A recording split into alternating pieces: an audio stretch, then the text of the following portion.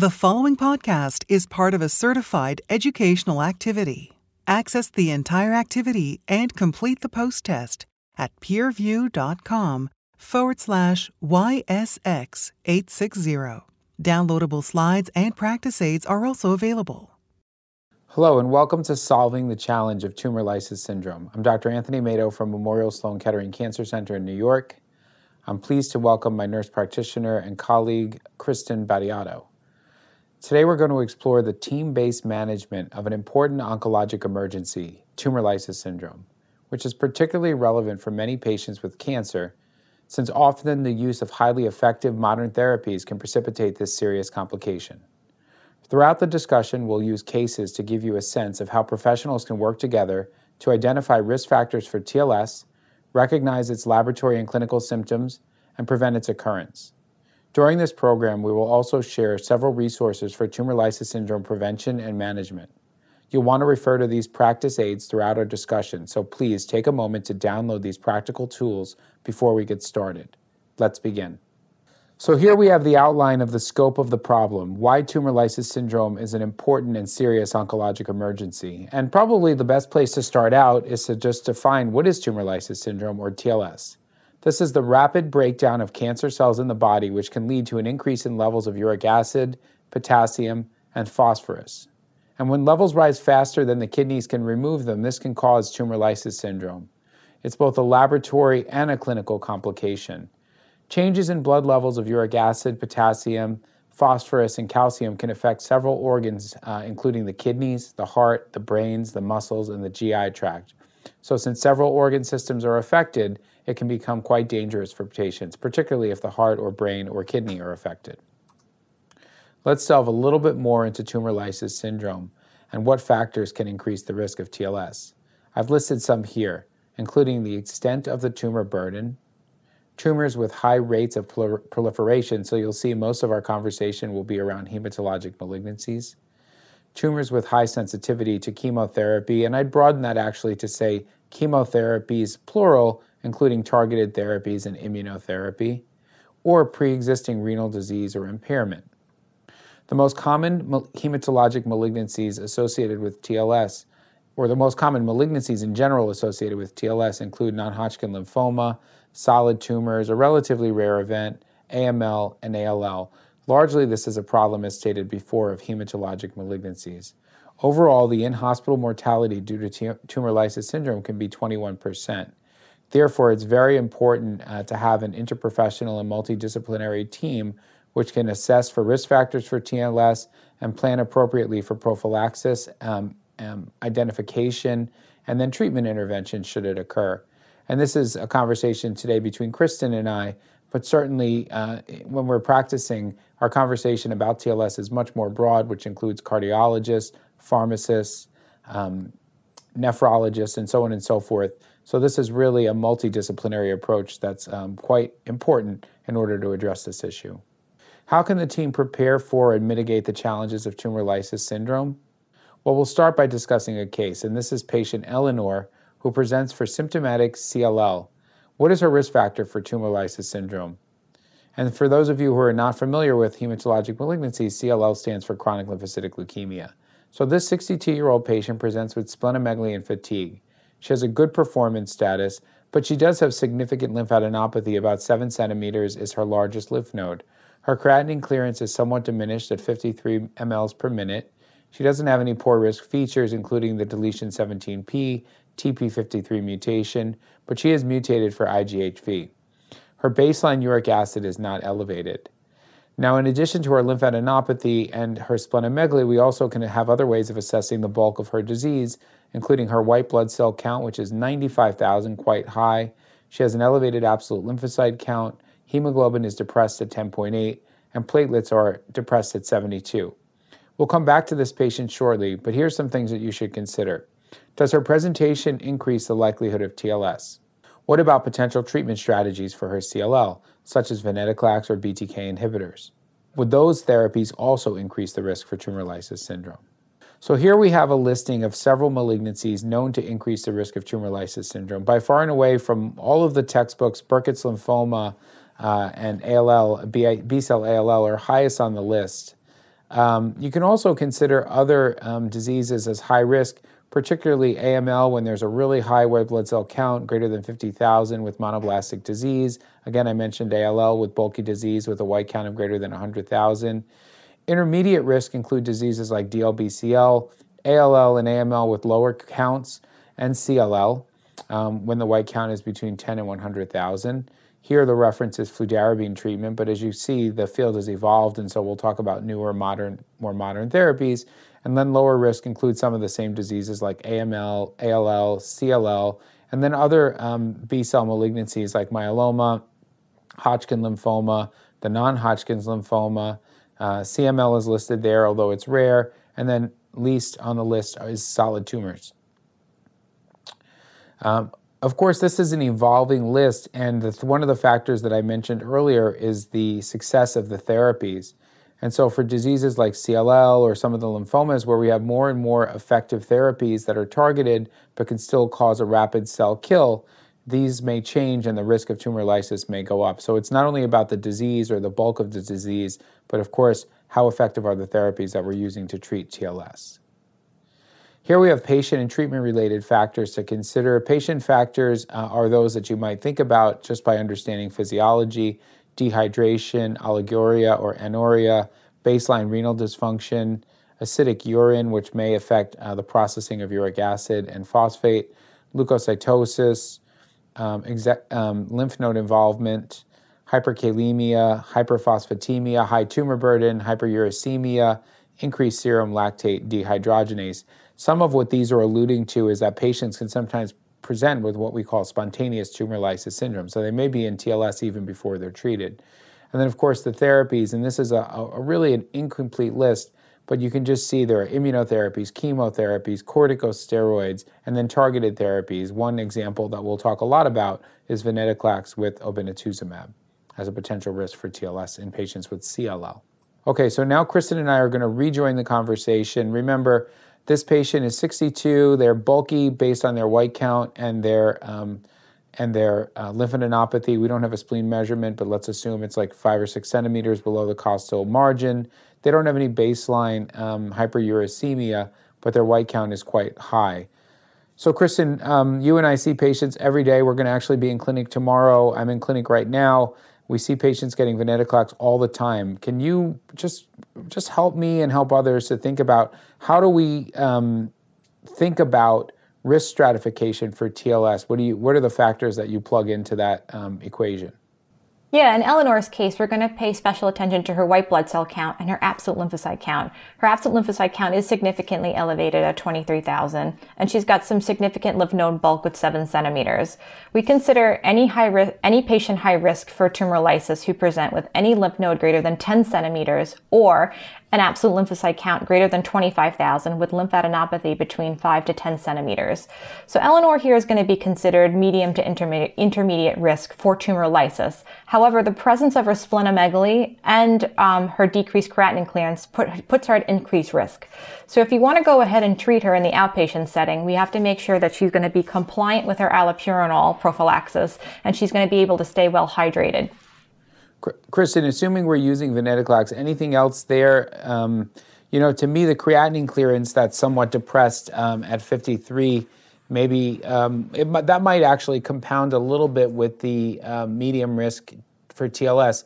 Having a little bit of renal dysfunction, I think, is somewhat concerning, may increase the risk a bit. Would you agree? Absolutely. And, we should have a low threshold to admit her for more aggressive tumor lysis monitoring in addition to IV hydration. And then what's reassuring to me is that thankfully the uric acid isn't elevated. Of course we have different choices for what therapies we're going to give patients. She'll receive venetoclax, let's just say.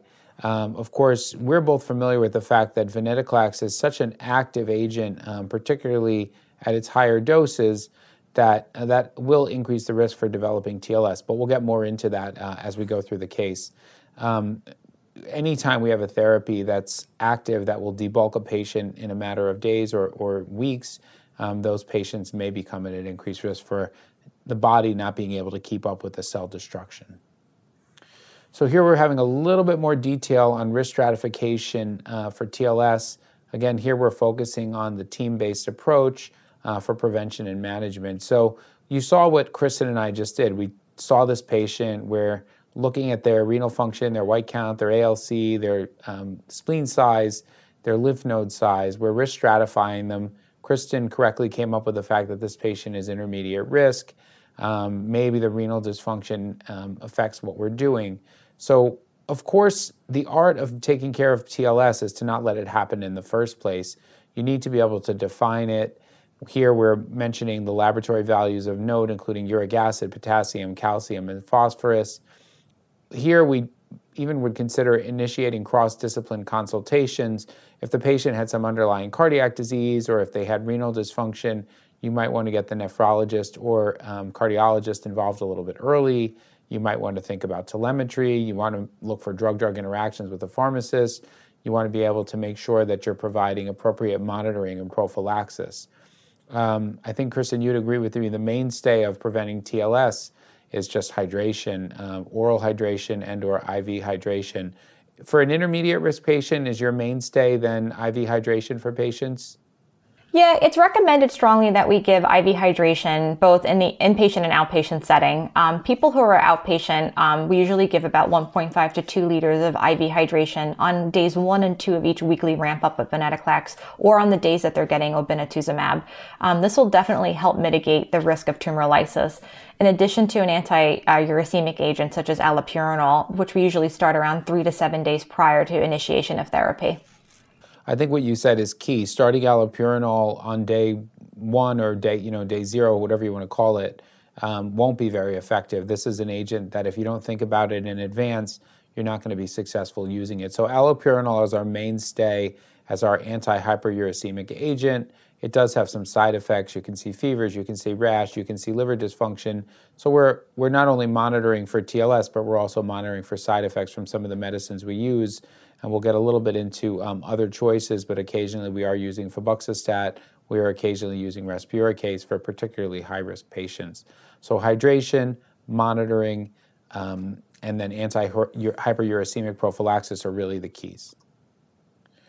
Here we have a deeper dive into the elements of TLS monitoring. So I'll go through some of this, and then Kristen, you and I will kind of just chime in and have some conversation. Baseline EKGs, I think, is a standard at our center when we're starting new therapies, particularly when there's an anti-CD20 antibody involved, but certainly for venetoclax, it's very reasonable. I can't remember the last person who required continuous cardiac monitoring. What about you? These are people who have active signs of lysis who are probably admitted for management of tumor lysis. So that's when you're going to go ahead and get, cardiology involved, renal, and critical care if applicable. But for our high risk patients who have no signs of active lysis, it's not always necessary, but it's something you should consider. And the other thing we didn't comment on here, this is a general conversation about TLS, but we are having some specific conversation about venetoclax, is that not only when you're identifying the risk and the setting where you're going to monitor a patient, but the frequency of labs does need to factor in across the blood cancers.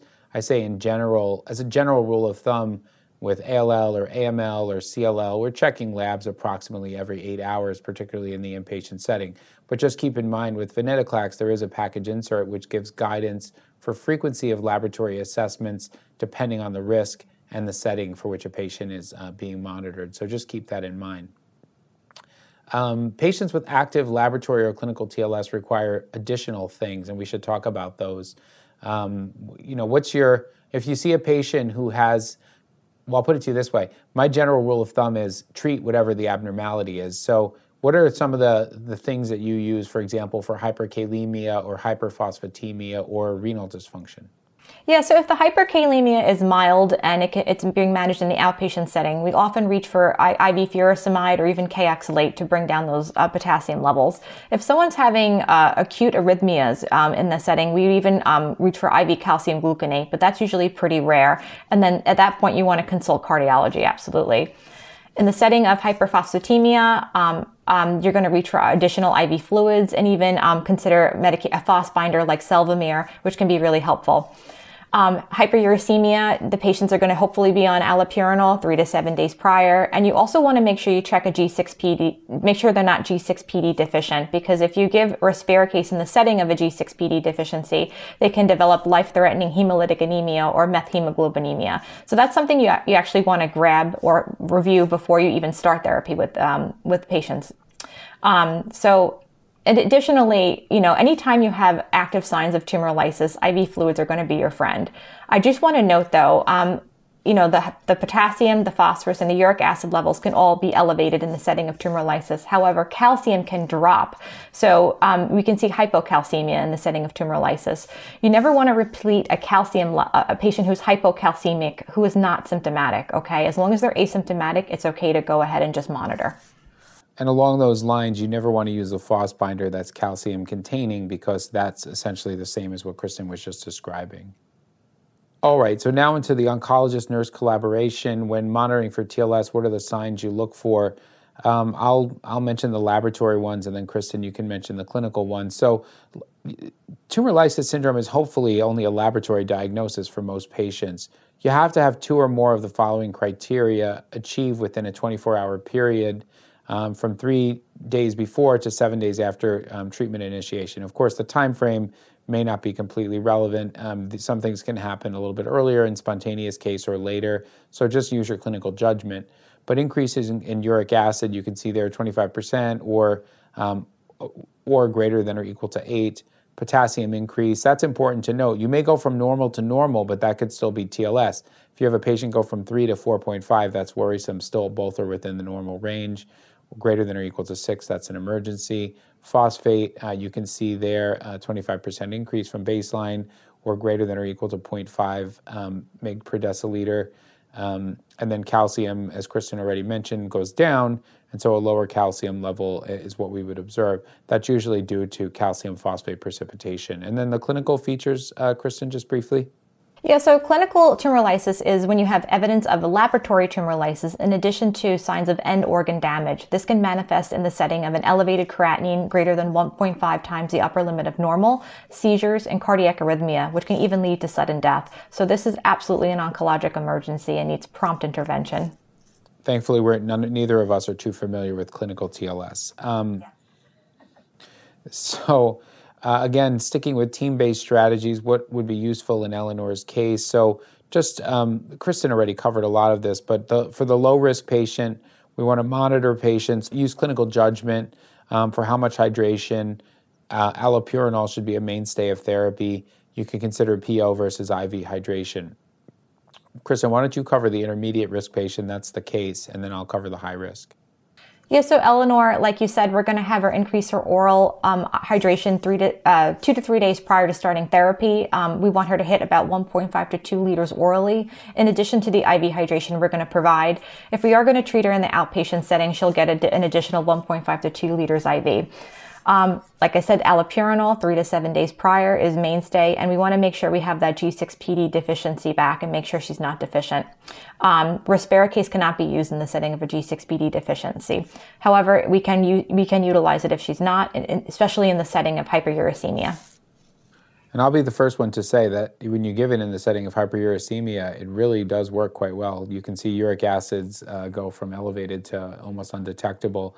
Just remember, once you give Respirochase, you need to check subsequent uric acids on ice because this is an enzyme. And then for high-risk patients, again, high risk and medium risk are not very different from one another. In my mind, intermediate risk patients can be done in or outpatient depending on your comfort level, your setting. High risk patients should probably all initiate treatments like venetoclax in the hospital. They're all mandated to have hydration. You can either use Respirochase or allopurinol depending on the patient and other comorbidities. Once again, please download this algorithm on risk-based TLS prophylaxis along with other tools we've made available as a useful resource for developing plans for risk assessment, monitoring, and prevention. Okay, so now we're back to Eleanor again. She's being seen a lot in our clinic today. So again, 62-year-old patient, has splenomegaly, high white count, low hemoglobin and platelet count, decreased renal function. The patient is getting obinutuzumab with venetoclax. We call this the CLL14 regimen. now here's a little bit more detail on what we do. So pre-treatment CT scans are checked to assess for internal lymphadenopathy, even though Kristen was astute in pointing out that the 7 centimeter lymph node and the white count / ALC made this patient intermediate risk. For all we know, they have a 12 centimeter intra-abdominal lymph node, which would change it to high risk. Kristen pointed out to everyone that G6PD should be checked way in advance of starting therapy. It was checked. There was no deficiency, so respirocase is on the table. Kristen pointed out this patient should be well hydrated. They are following what we recommended, and they're taking pretreatment hydration. And then allopurinol was started 6 days in advance, and therefore it's likely active in reducing hyperuricemia for this patient. So in my mind, everything is done right in this particular situation in order to risk stratify the patient and prior to the initiation of therapy to minimize the risk based on hydration and anti-hyperuricemic agents. So when people come in for venetoclax-based therapy in the outpatient setting, what we often do is we'll bring them in early to get a pre-dose set of labs to monitor for any metabolic abnormalities. And if there are any metabolic abnormalities, you want to go ahead and correct them promptly prior to starting therapy. Once you go ahead and dose the patient with venetoclax in the outpatient setting, you're going to go ahead and repeat labs 6 to 8 hours post-dosing and again at 24 hours. These patients are also going to receive daily hydration on days 1 and 2 of each weekly ramp up for venetoclax. And like I said, they're going to continue allopurinol throughout the 5-week ramp up. Okay, we're back to Eleanor again. Again, remember, this is a 62-year-old. She's got bulky disease, intermediate risk for TLS. She gets allopurinol as 6 days in advance, IV fluids as recommended, but you're monitoring this patient, and relatively quickly in the course of therapy, she goes from a normal uric acid to a level of 10, switches to respirocase. Anything to add there, Kristen? Would you admit this patient? I'm curious if you went from a uric acid of 2 to 10 and your 6 p.m. labs show that, what would you do? Yeah, I would tell Eleanor to pack a bag and head over to urgent care for more aggressive monitoring. That is troublesome, especially in the setting of her impaired renal function. So she's going to need aggressive IV hydration and more aggressive lab monitoring, and she needs to be observed at least overnight. Yeah, and it's interesting because if you look at the definition of TLS, this patient doesn't actually meet that definition. This is where clinical judgment comes in. Right? I would say that they have treatment-induced hyperuricemia, but that doesn't mean that elevated uric acid can't lead to renal dysfunction, for example, by uric acid crystallizing in the renal tubules, or if then renal dysfunction, then hyperkalemia. So it becomes sort of a string of events. Fortunately, in this case, we're probably catching it early, but I would agree, admit for fluids, give respirocase if appropriate, and try to minimize this becoming either full-blown laboratory TLS or a clinical consequence. So here we have TLS management. It can be customized based on risk changes in important laboratory values. So again, the low-risk patient, it's pretty straightforward. These people are low risk and oftentimes don't get into trouble, although it's not impossible. So you still have to take it very seriously because you may be able to look at the bulk of disease pre-treatment, but if they have a tumor that's exquisitely sensitive to a particular therapy, they can get into trouble. Kristen already covered a lot of this, but intermediate risk, monitoring hydration, allopurinol, respirocase if there's a problem. And then this is just the beginning of the list. Keep in mind, it's not only about hyperuricemia, but they can also develop hyperkalemia, hyperphosphatemia, arrhythmia, so on and so forth. You identify the problem and you treat it. We're just highlighting one issue here.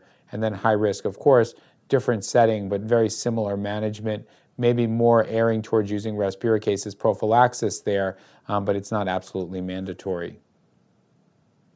Okay, so we're back to the case, and now the same patient, Eleanor, similar presentation, except now the ALC is 30, the lymphadenopathy is 7 centimeter, still has some renal dysfunction, and is presenting with hyperuricemia at baseline. That's quite worrisome.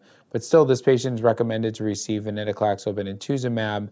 Scans are performed, may even show some bigger lymph nodes inside. They, again, are not G6PD deficient. They follow the fluid recommendations. And then 6 days prior, they start, actually, in this case, 6 days prior to venetoclax ramp up, I'd still have them start allopurinol. But here we're thinking about using Respiracase as a prophylactic measure. So Kristen, of course you're not going to give Respiracase 6 days prior. Would you, or what would you do? Would you start allopurinol and then if there's still hyperuricemia, give Respiracase on the day of treatment? Yeah, I would give her at least 3 to 7 days worth of allopurinol and then hit her with IV hydration. And then right before you're going to start therapy, I'd give her a dose of Respiracase and recheck those uric acid levels before dosing. Again, like you said, she's higher risk, so that I believe this should all be done in inpatient for more aggressive monitoring. This patient I would call high risk for many reasons. I mean, the ALC, the bulky disease. If we saw this patient tomorrow in clinic and we were planning on starting venetoclax later, like in the week, I still might admit them again for hydration, allopurinol. And if there was any renal dysfunction concomitant with the hyperuricemia, then that's where I probably would even give Respiracase prior to the start of therapy. So here we have high risk, and we've mentioned this already, but these patients are high risk for a reason. They are not only likely to develop laboratory issues, but can develop the clinical sequela of TLS. And so these people are admitted, they're monitored even more closely, labs very frequently. In the setting of venetoclax, you'll check pre-dose labs, 4-hour labs, 12-hour labs, 24-hour labs. Hydration is more aggressive. Respiracase used more frequently than not for prophylaxis. Yeah, so current recommendations for hydration and dosing of anti-hyperuricemics include, like we talked about before, patients who are high risk are going to get usually continuous IV hydration while inpatient. Patients who are on the outpatient setting, it's recommended for at least 1.5 to 2 liters for both high and medium risk patients. For medium risk patients, you can consider oral, though IV hydration is strongly considered. You should strongly consider. Low-risk patients can actually get away with oral hydration if they're able to do it. You have to pay particular attention to those elderly patients who struggle with oral hydration, and it's recommended about 1.5 to 2 liters daily. Allopurinol dosing, we usually give 300 milligrams daily, but however, you have to adjust for renal dysfunction. In regards to Respiracase, the package insert notes the dosing is 0.2 milligrams per kilogram as a 30-minute infusion, up to 5 days, but it's very rare that you'd give 5 days of IV Respiracase. Usually patients need a dose or two, and that should treat the hyperuricemia adequately. Usually in our institution, we give a flat dose of 3 or 6 milligrams, and it's quite efficient.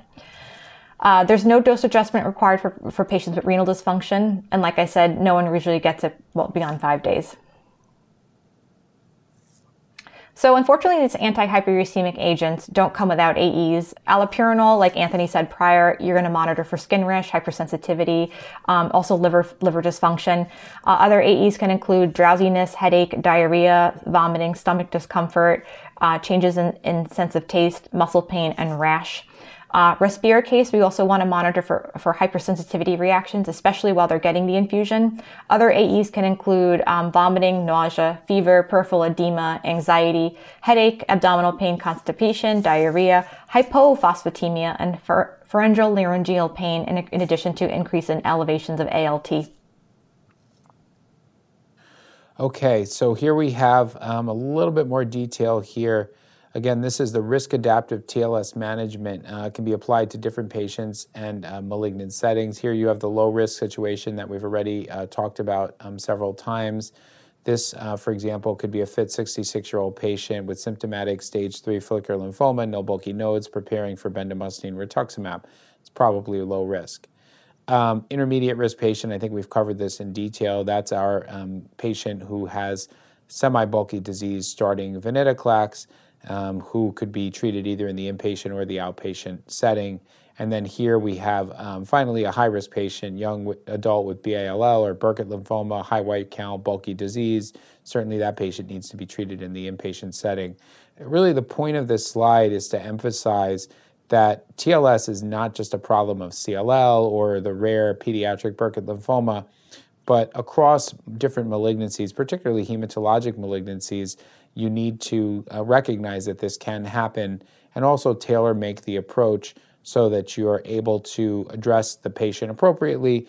I try to identify any modifiable risk factors and really try to manage it so that a patient can receive a therapy successfully.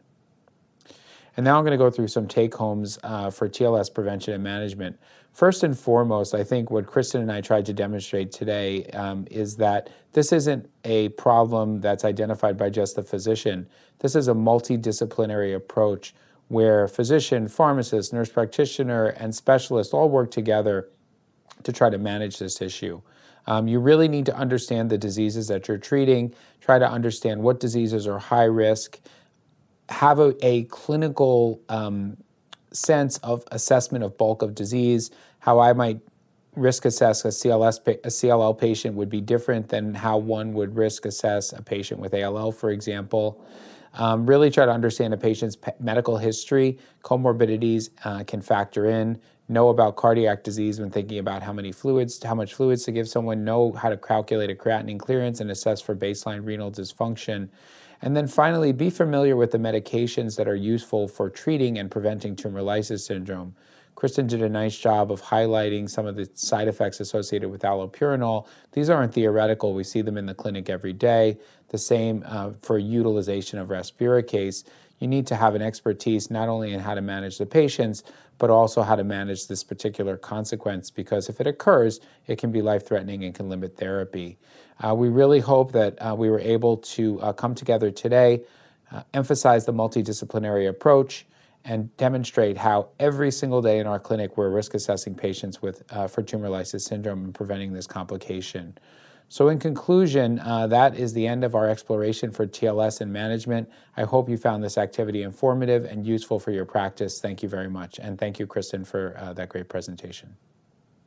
Yes, thank you, Anthony, for having me today and for letting me join in this fun conversation about TLS.